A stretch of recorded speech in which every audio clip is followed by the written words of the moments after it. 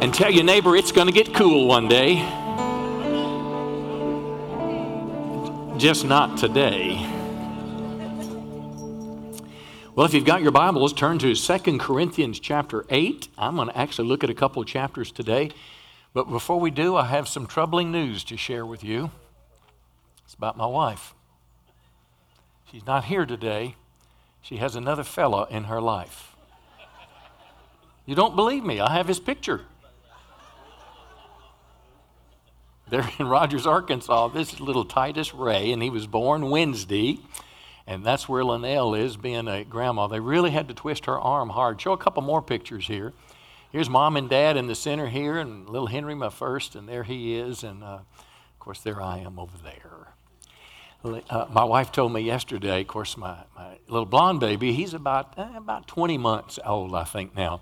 And my daughter Rebecca was there yesterday, and she was getting ready to leave and go back to college. And John Henry decided that Titus should go with him. So he got Titus's little car seat to carry it to the car so Rebecca could take him with her.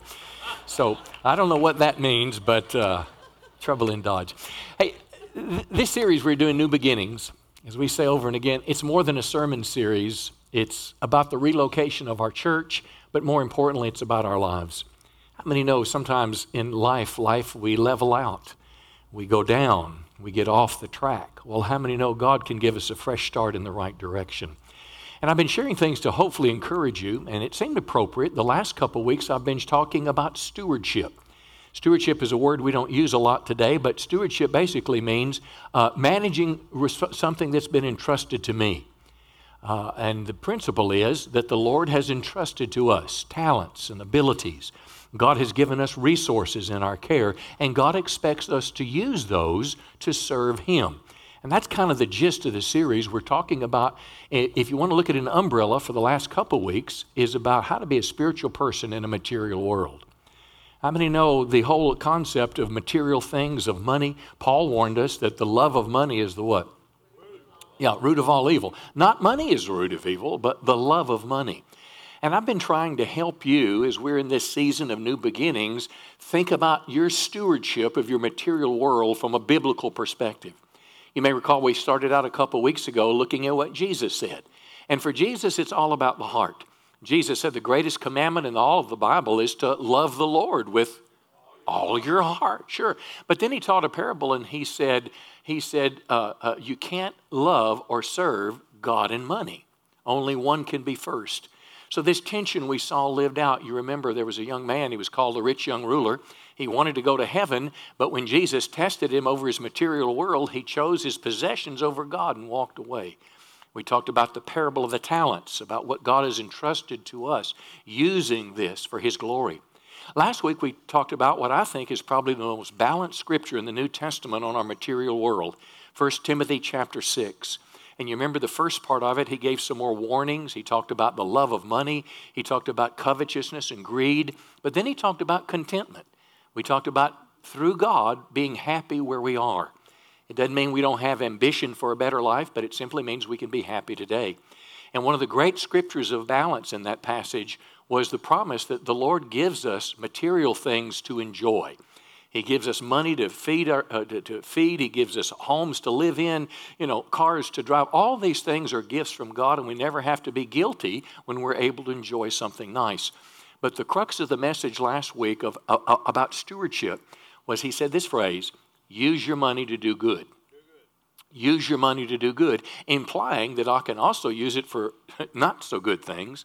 Think Jeffrey Epstein, the guy that was a billionaire, that was, a sex pervert, and he ended up supposedly hanging himself. I mean, money had the potential to destroy his life. But to use our money to do good, Paul told us how. He said, be generous and willing to share in helping people. So God gives me money for my needs. I enjoy it. I save it, but I'm also a generous person. And this is what I mean by managing for the master. Well, today, 2 Corinthians 8 and 9, I'm going to look at two chapters of the Bible. And these two chapters talk about giving. These two chapters will give you a thought process, not only for our new beginnings, but the way you live your Christian life in the future. The broader context is there was a man, he was a prophet. His name was Agabus. And Agabus there in the New Testament had prophesied that there would be a famine in Jerusalem. Now, Jerusalem, obviously where Christ was crucified, Jerusalem was the city where Christianity began. And the Gentile, which are non-Jewish people all around the world, they felt a special affinity towards the Jewish people. Well, because this famine was coming, Paul the Apostle, going around the Roman Empire, the whole Mediterranean world, asking the Gentiles to give money to help the Jewish people. And that's kind of the context. And you're going to learn a lot of great lessons today. We're going to learn about how to be happy even when I sacrifice. It's possible. The Macedonians. We're going to learn about a principle called sowing and reaping. We're going to learn about God's promise of caring for us when we're in this process of being generous to other people. So that's kind of where we're going today. 2 Corinthians chapter 8. And I want to just reiterate again what Pastor Travis said. We've been doing this New Beginnings campaign for about 6 weeks. We felt a number of months ago that rather than, when we actually start the construction, which, by the way, I got some good news, I think, from engineers. I had one that he didn't swear on the Bible, but he pretty much swore that he'd be done next Tuesday, the civil engineer, and the air conditioning guy, this close to being done. So we're making progress, and we're ready to start that thing. But once we do, anytime a church does a project like that, there's always a need for money. And rather than just kind of going week by week, here's a plumbing bill, here's an electric bill, we just wanted to do a more spiritual approach to where hopefully you don't feel pressure. I've tried my whole time I've been with you here never to pressure you over money. I tell people up front in the Connect class, I don't want your money, I want your heart. I want your relationship with God, and money tends to take care of itself. But we felt to take a period of time where people could think about it, where they could pray about it, ask the Lord what He might want them to do in this process of sharing for New Beginnings. Well, next weekend is actually our commitment weekend. Hopefully you'll join me in bringing a little commitment card that we'll make commitments for the next 3 years. And starting the devotions tonight. Actually, my wife and I will be, I think we know what we're going to do, but Thursday night we've decided during the devotions that's where we're going to fill out our card, and I hope you'll join me in the process. Let's look at 2 Corinthians chapter 8 is where we want to begin today. 2 Corinthians chapter 8, and he begins this conversation with the Corinthian Christians, and it's a long one. It's 2 chapters in the Bible, and I'm going to hit the highlights as we go through these 2 chapters. But in talking to the Corinthians, he references a group of churches in Macedonia. Macedonia was on the northern part of the Greek peninsula, and what would happen, just like in today's world, when one city would perhaps come to Christ, Paul would make another journey in the region and he'd plant another church. So before you knew it, you had a collection of churches, and in this case, the region was Macedonia. Let's pick it up now. I want you to know what God in His kindness, and that's the key word. It's the Greek word charis, or grace, and a word that we use is kindness. And what He's doing is He's attaching their giving as an act of kindness to help the Jewish believers that are in the famine. I want you to know what God in His kindness has done through the churches of Macedonia. Now, this next verse is probably the most intriguing verse that I'll read today. It kind of defies logic.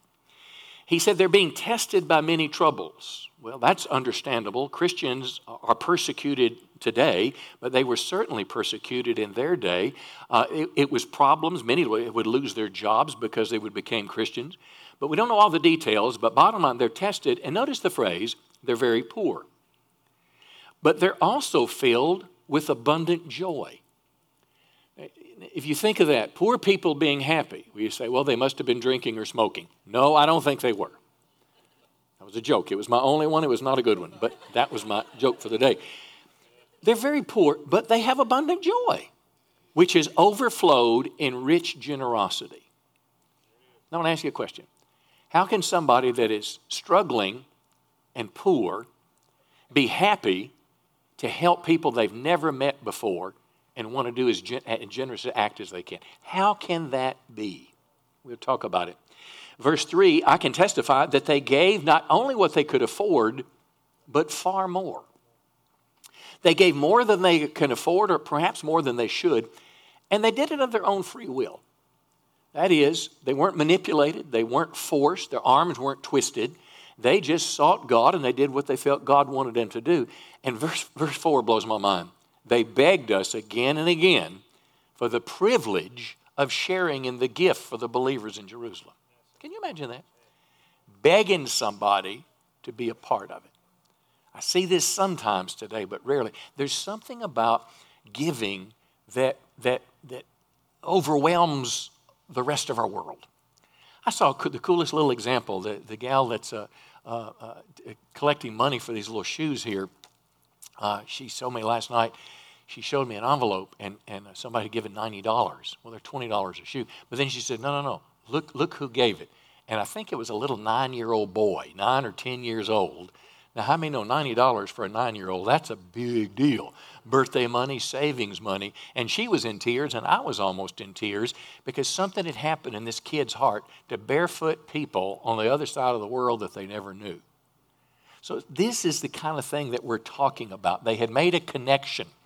What motivates people to do like this? What would motivate a Christian to give sacrificially like these Macedonians? And I believe I have a simple answer. It's they loved God because He first loved them, and they wanted to express their gratitude in a tangible way. Let me say it again. They loved God, and they knew God cared about these Jewish people, and they wanted to do some tangible act to say that I care.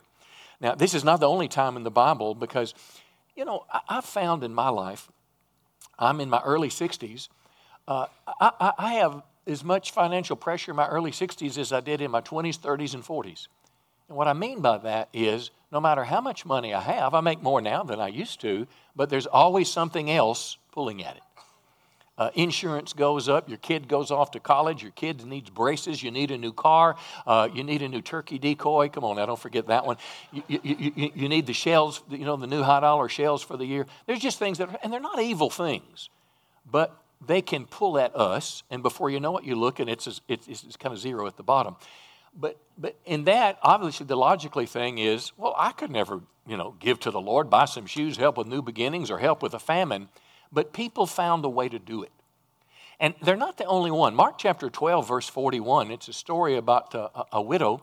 Jesus is in the temple, and he sits near the collection box and watches as crowds drop in their money.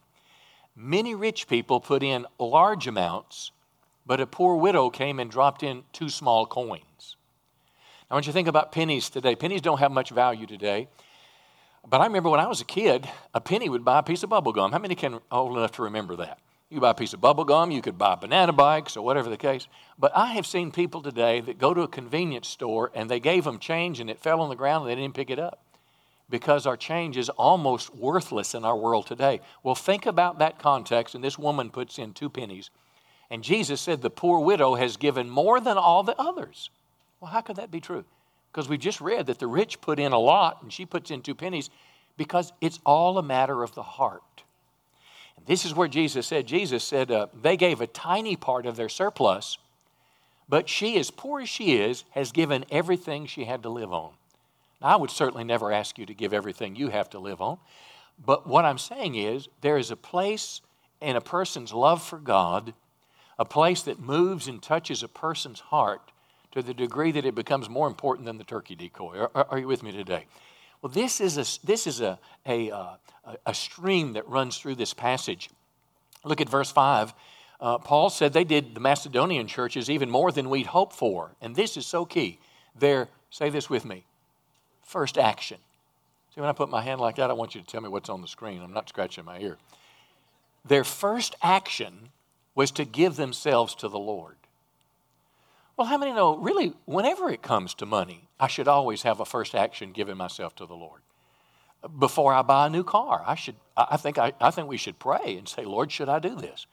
Before I take a new job, before I buy a house, but whatever the case is, but God is involved. And this is what I mean in these messages called managing for the master. It is a partnership with God, and I'm a steward. In other words, I have a responsibility to manage what God puts through my hands. And my challenge is to live my life with open hands, not tight-fisted hands. Because we've already learned about the love of money as a root of all evil. And how many know that doesn't mean just rich people love their money, and poor people love their money. Money can get you in trouble, but if you'll learn how to manage for the master, if you have an open hand, you'll find that not only will it will enrich you inside, but we'll read later how God will promise to bless us. Their first response was to give themselves to the Lord. Now look at verse 7. I want you to excel in this gracious or kind act of giving. In other words, Paul is saying, I want you to get really good at this. I want you to be someone that can be trusted by God. See, God that created the world, how many know God has the capacity today, right now, to meet every need of poverty in the whole world? How many know God could do it just like that? But he doesn't. He chooses to use people in the intermediary. He chooses to put shoes on other people's feet by people that go over there. He chooses to use Christian people to help other people as a sign of the generosity of God. I want you to excel in this gracious act, verse 9. And then he compares our generosity and giving to the generosity of God himself when Christ gave his Son. You know the generous grace of our Lord Jesus, though he was rich, not monetarily in heaven, but the glory of his life, but for our sakes he became poor, so by his poverty he could make you rich.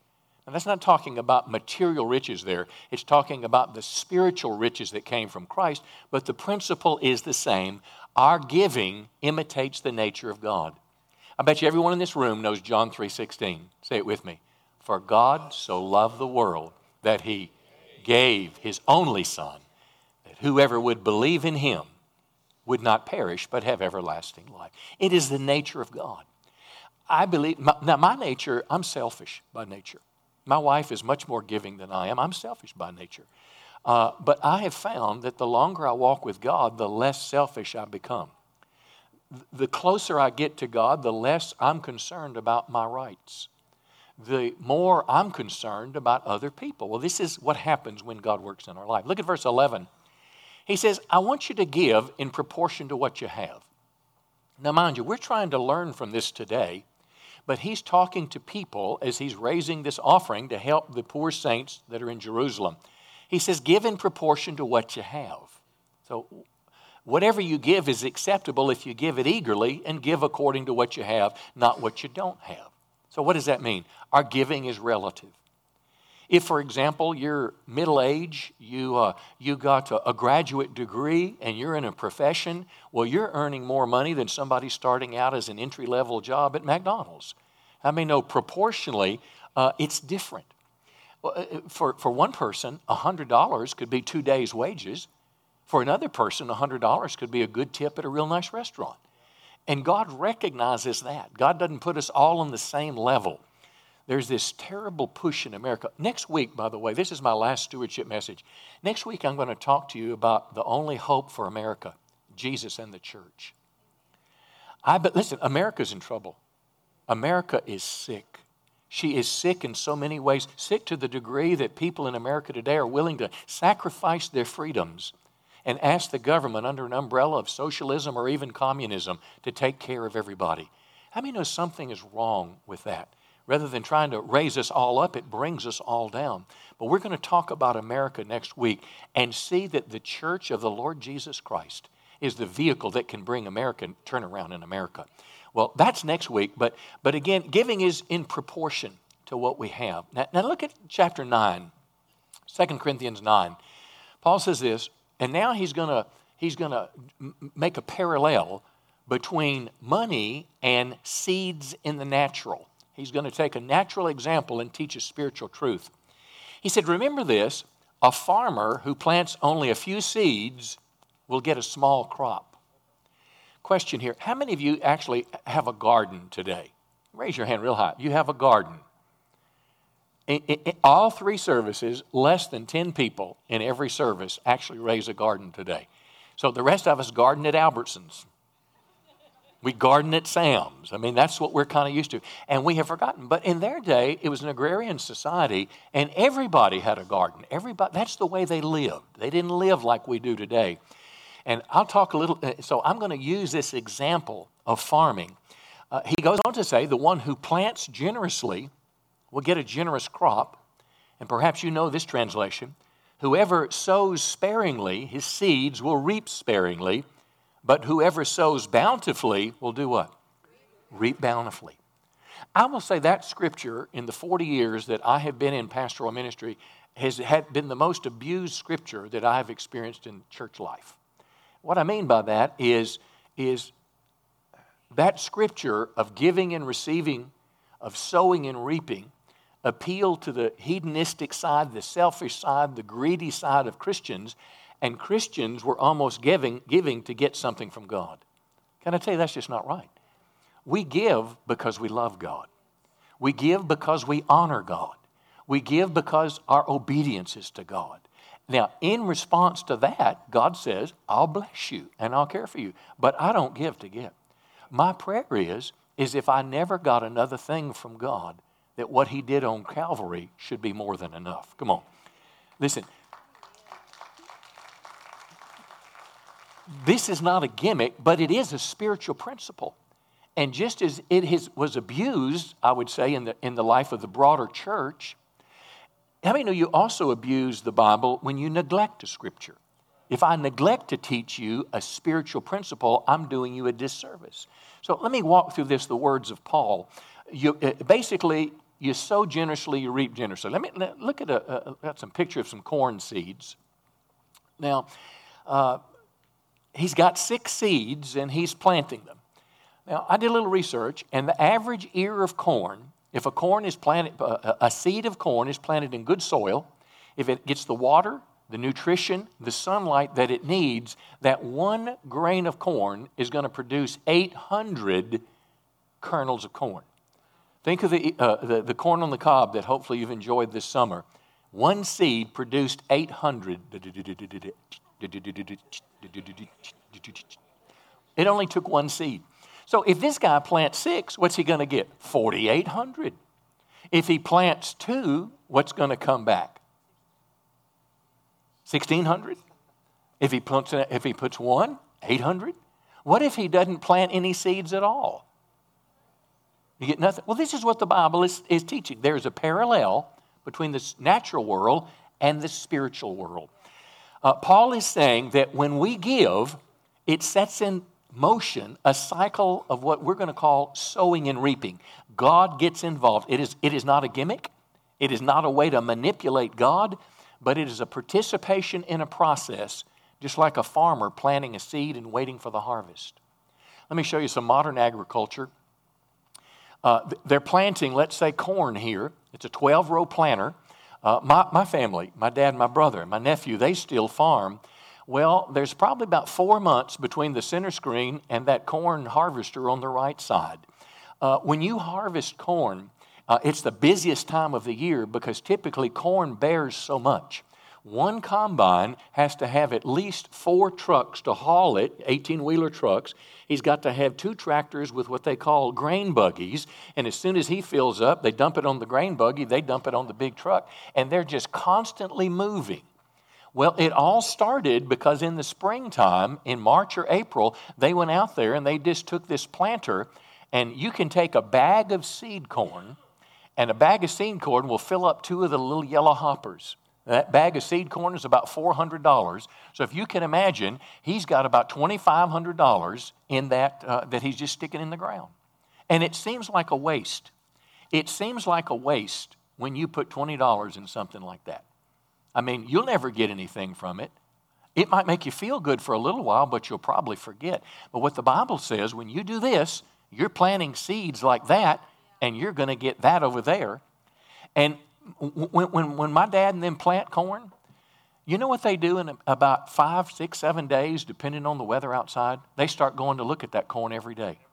Because there's a process happening. If they don't see anything coming up, they're going to go scratch around the ground because they want to see that a green shoot is coming up. They didn't do anything to cause that. God caused that process. And there's a parallel between what God does with seeds in the natural to our giving. Listen to what, it goes back to Genesis 8. Genesis 8:22, this is after the flood in Noah's day. He said, while the earth remains, seed time and harvest, or seed time, which is planting and harvest, cold and heat, summer and winter, day and night shall not cease. Wasn't it dark last night? And it's light today? Well, the same thing is happening. It's hot right now in August, but in October it's going to be cool.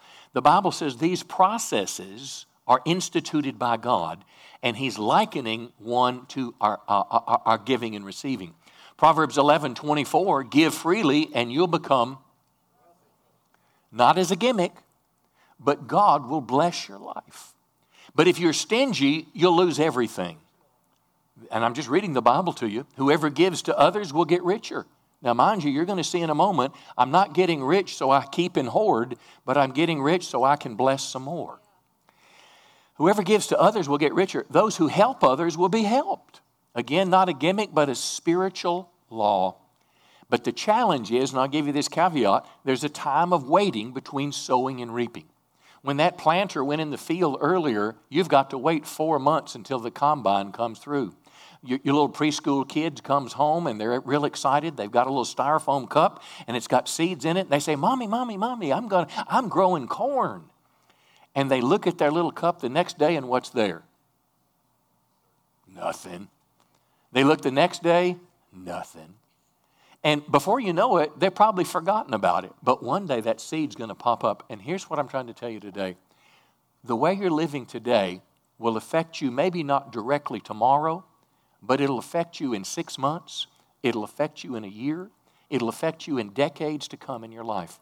You don't believe me? You just practice being honest at work. I have a friend of mine that told me just today, he's in business. And he said in his business he had somebody pour concrete. And for the second time, they did it wrong. He has to take responsibility for it. The guy's going to have to come back and pay $8,000 for it. But don't you think he's looking for a new concrete man? What would happen if he could find a concrete person that did the job exactly right and was there every time he said he would be? What would happen if he could find a person that had character to support him? Well, that concrete guy might not get rich tomorrow, but you know what's going to happen to him in about a year, 6 months? He's going to have more business than he knows what to do with. And if he has the ability to manage his business before he knows it, he's not only doing this business in Texarkana, he's now expanded in the Arklatex. He's taken over Shreveport, he's taken over Little Rock, and he's got his eyes set on Dallas. Why is that? Because he has something in place in his life to bring change and bring excellence. I'm preaching a little better than you're amening this morning. Look at verse 7. You must each decide in your heart how much to give. Don't give reluctantly or in response to pressure.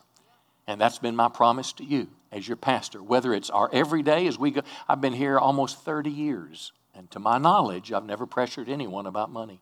I even tell people in our Connect class, I don't want your money, I want your heart. What I mean by that is I'm going to teach you what the Bible says, but I'm not here to use you. But today, hopefully, I am helping you find a way in life where God will put his hand of blessing over your life. Now look at verse 8, and the rest of this is a promise. Verse 8 says, God will generously provide all you need. And you think, well, wow, get some buckets to take care of it. But then you'll always have everything you need and plenty left over to share. And this is where many people mess up. When God blesses them with something, they eat it like they eat their seed, and they stop planting their seed, and they stop giving and helping people, and then the blessing stops. But what the Bible says, God blesses us so to meet our needs, and so we can bless other people.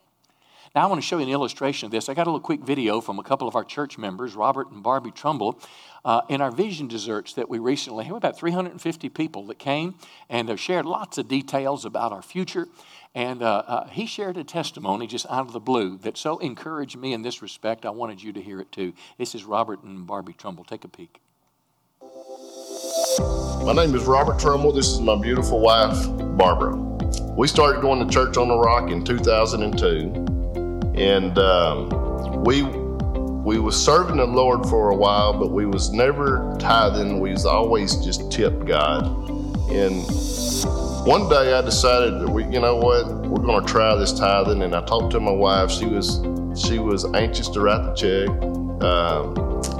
So we tithed God, and with our 10%. And I don't know about you guys, but that's a lot of money for me. That was a big step for me. I work hard for my money, just like I'm sure you guys do. So that was a big deal. But the Sunday that we wrote the tithe check, I got a phone call right after church. And to make a long story short, I sold 2 houses that were under construction. Hadn't even finished the houses yet. And the interest that we saved alone on the houses was more than the tithe check, I'm sure. God has blessed us so much. We've been serving Church on the Rock for a long time, and this is our rock, this is our church, and we invest in this church with our tithes and our giving. I just want to encourage you guys to give to the new beginnings. Be faithful to God, trust God, and He will bless you more than you could ever imagine. He has done that to us over the years. My business has quadrupled over the years since I started giving. God bless you, and have a good day. Well, Robert's sitting right over here. Now, I don't want to embarrass you, but that blessed me when I heard that, because what did it do? It validated a biblical principle. Now, I cannot promise anyone that God will, you tithe today and you'll sell 2 houses this afternoon, okay? I'm not promising that at all. But what I am telling you, over time in your life, as you honor God, God will bless you. Now, Robert started out in the construction business, and it has evolved where he does commercial roofs, but he's not just doing them in Texarkana. He was telling me the other day he's doing them all across America. Did you hear what he said? My business has quadrupled since I started giving to God. Again, not a gimmick, but it just, when you put the seeds in the ground, they begin to grow and prosper. You say, well, he must have an MBA. I don't have one. No, he told me today he didn't graduate. He graduated from the 9th grade. Now, come on, you graduate from the 9th grade, you're probably going to end up on welfare. Thank God we have a system to care for us. But he worked hard. He worked hard all his life now. He didn't just start working hard lately.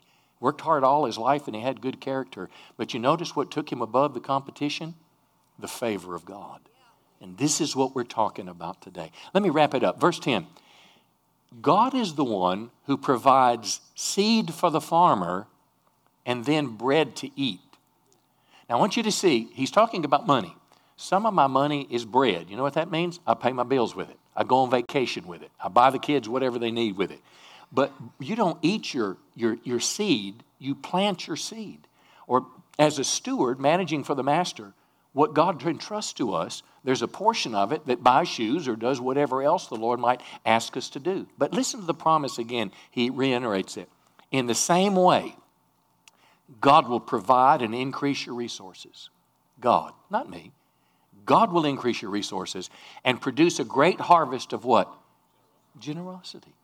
See, God gives to me, and when he gives to me, I don't do this. Remember the story of the guy I shared last week, building bigger barns? He had a great crop. He was blessed with it. He was overflowed. And he said, what will I do? He said, I know what I'll do. I'll tear down my barns and build bigger ones. And the Bible says God called him, you're a fool. He said, I'm going to eat, drink, and be merry. And the Bible says you're going to die, and then who's going to get it all? No, you and I are channels of God's resources to flow through. You'll be enriched in every way, verse 11, so you can always be generous. And when you're generous, you're being a good steward and managing for the master. Let me close with verse 12. 2 good things will result from this ministry of giving.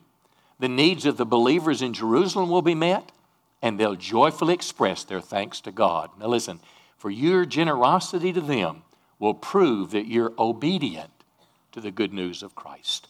And that's what I'm encouraging you to do. Hear the Lord and do what he says. But I'll suggest to you that there's 3 things that happen when a Christian's generous. Number 1, God promises to bless them.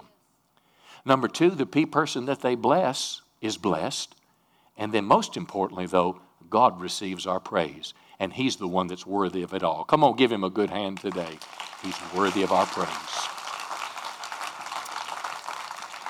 I'm going to close with a little video. I've been letting all the staff share, our pastoral staff share a little bit about our new beginning. And it's my wife today. And even though she's abandoned me, I'm still going to let her talk. And I wanted to tell you a story about when I was around 12 years of age. I was a preteen in my dad's church, and just like today, we had outgrown that facility. We had a lot of young people in the church. It was during the Jesus movement, and we'd outgrown the church that we had and needed new a new building. And my dad challenged the church to consider what it was that they could do to help us get into a new facility. And it was a bunch of hippies and teenagers, and here I was, 12 years of age. And I remember hearing God speak to me and say that I was supposed to pledge $200. Well, we had been praying at home. We had, as a family, been praying about what we would do, but I'm 12 years of age. I have no job. I have no income. I have no allowance. And $200 back in that day, a long time ago, was a lot of money. And I remember by faith when it came time to make a commitment that I wrote down that I was going to commit $200 towards our new building. And I asked God, how am I going to do that? And it wasn't but like a week later that a young woman in our church called and said, could you work for me and sit with a lady that's had back surgery while I go visit my mom? I remember taking the bus to this woman's house every day for a week, and I earned $200 for sitting with her, keeping her house, taking care of her, feeding her meals. And at the end of that, I just thanked God, and I was able to pay off my pledge. Well, and I kind of said to God, I need $200 more for this trip that I want to take with my family, and it's for the airfare. And she called me at the end of that time that I had committed to her, and she said, will you continue to work another week and for me, because I can't come home? And God gave me $200 more, exactly what I needed. So I have, since the age of probably 5 or 6, understood what tithing meant, but also that when God puts something in our heart to do, He makes a way for us to do it. I had to work hard for it. I had to do my part, but then God did the rest. And then I was blessed to be able to go to Hawaii with my parents on this trip. And I just want to tell you, include your children in the devotional, because every one of us has something that we should do, whether from the youngest to the oldest. There's something that God would put in our heart to give, and it will build your children's faith. It will teach them how to rely on God and how to hear God's voice. I want to encourage you, do that family devotion. And kids, teenagers, you're not too young to say, God, what can I do and how can I participate? Because this isn't all about us. It's about the next generation. It's about your children's children. It's about your grandchildren. It's about your great-grandchildren, that they are going to have a place to learn about God and be discipled and grow. Thank you for your heart and for your giving.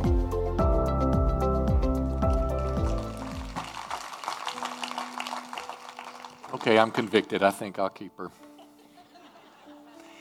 I'd like to pray for you today. If you're a head of household, whether you're single or married, I want to ask you to stand. I want to pray for you now. A head of household, if you're married and you're not sure who's the head, both of you stand up there. And here's what I'm going to do. I'm going to encourage you in you leading your family in their spiritual growth. We used to live in a world where our culture supported the Christian faith. When I was a boy, I remember the principal would read the Bible over the microphone every morning, and he'd pray. Well, that's against the law today. When I was a boy, the 10 Commandments were posted, in buildings. They were everywhere. When I was a boy, you never thought about having sports events on Sunday. It was the Lord's Day. But all that's changed.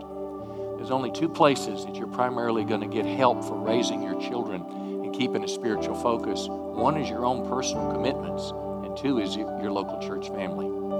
And that's why we're doing this today. That's why I want you to have this devotion this week. That's why I want to encourage you to make a decision right now. Use this little book. If you don't have it, get one in the lobby, and they'll also have it on our church Facebook page. My grandson is, like I said, I think 20 months, and we're teaching him to pray over his food. Now, how many know when you're 20 months and you're hungry, you don't have time to pray for the missionaries? But here's what we have him do. Fold your hands, and he likes that, and say this. Say, Jesus, thank you for my food. Amen.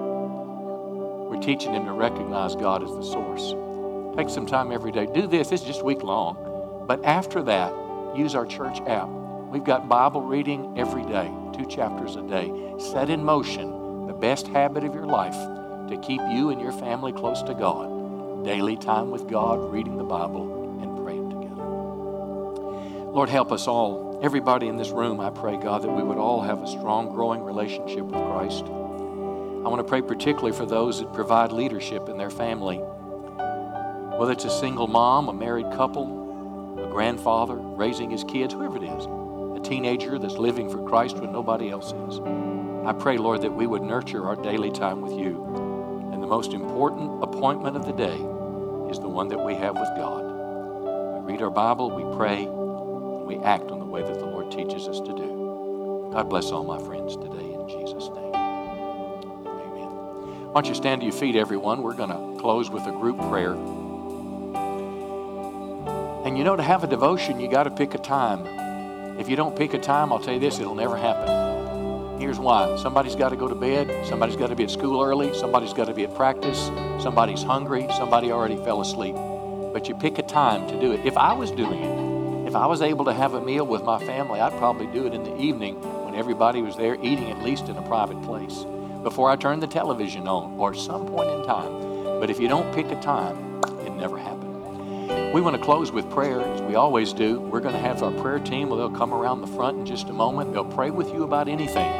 But particularly if you're here today and you're having some financial struggles, I cannot think of a better way to get somebody to pray for you, because how many know God can give you a new beginning in your financial world? Maybe you've made maybe the Lord's spoken to you about something today and you want prayer for it. We'll pray for anything. But arguably the most important prayer we would pray is this one. Perhaps you're here today and say, Pastor John, my greatest need is to have a relationship with God. Maybe you're here today and though you're in church, you're not really a follower of Christ. When I was 19, a man shared a scripture with me that I'd never heard. I was raised in church. But he said, the scripture that says, to as many as received Christ, to those he gave the right to become sons and daughters of God.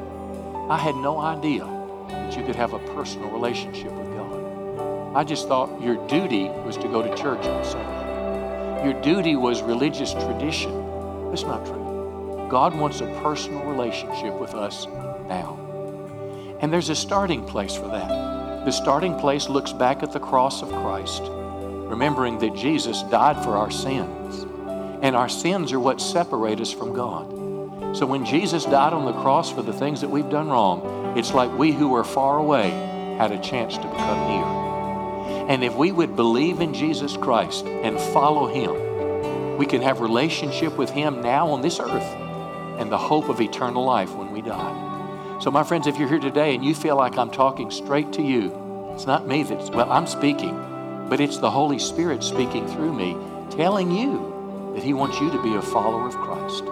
This is not an act to join the church, though you're welcome to do that if you want to at a later date. This is simply a chance to get you and Jesus on the same page. Maybe you're here today and you've never committed your life to Christ, but you're ready. Maybe you used to walk with the Lord, but you got away from Him and you want to start back afresh today. I cannot think of a better time than now. And I'm going to ask you, when we start playing this last song, if you'll just slip out of your chair and meet someone at the cross. The cross is the symbol of Christ. Someone will pray with you. They will not embarrass you. They'll give you some things to help you. But the reason we're asking you to come is there's power in your decision to walk away from where you were and begin to follow Jesus Christ. I promise you, it'll be the best decision you've ever made. Go ahead and begin to sing, Pastor Zach. Our prayer team is coming to the front now. They are here for you, men and women, across the front. You need prayer for anything, you come. But most importantly, if you want to get your life right with God, do it now. He'll meet you there. I love you. Thanks for coming. Next week, we're going to talk about America and the hope that she has in Jesus Christ.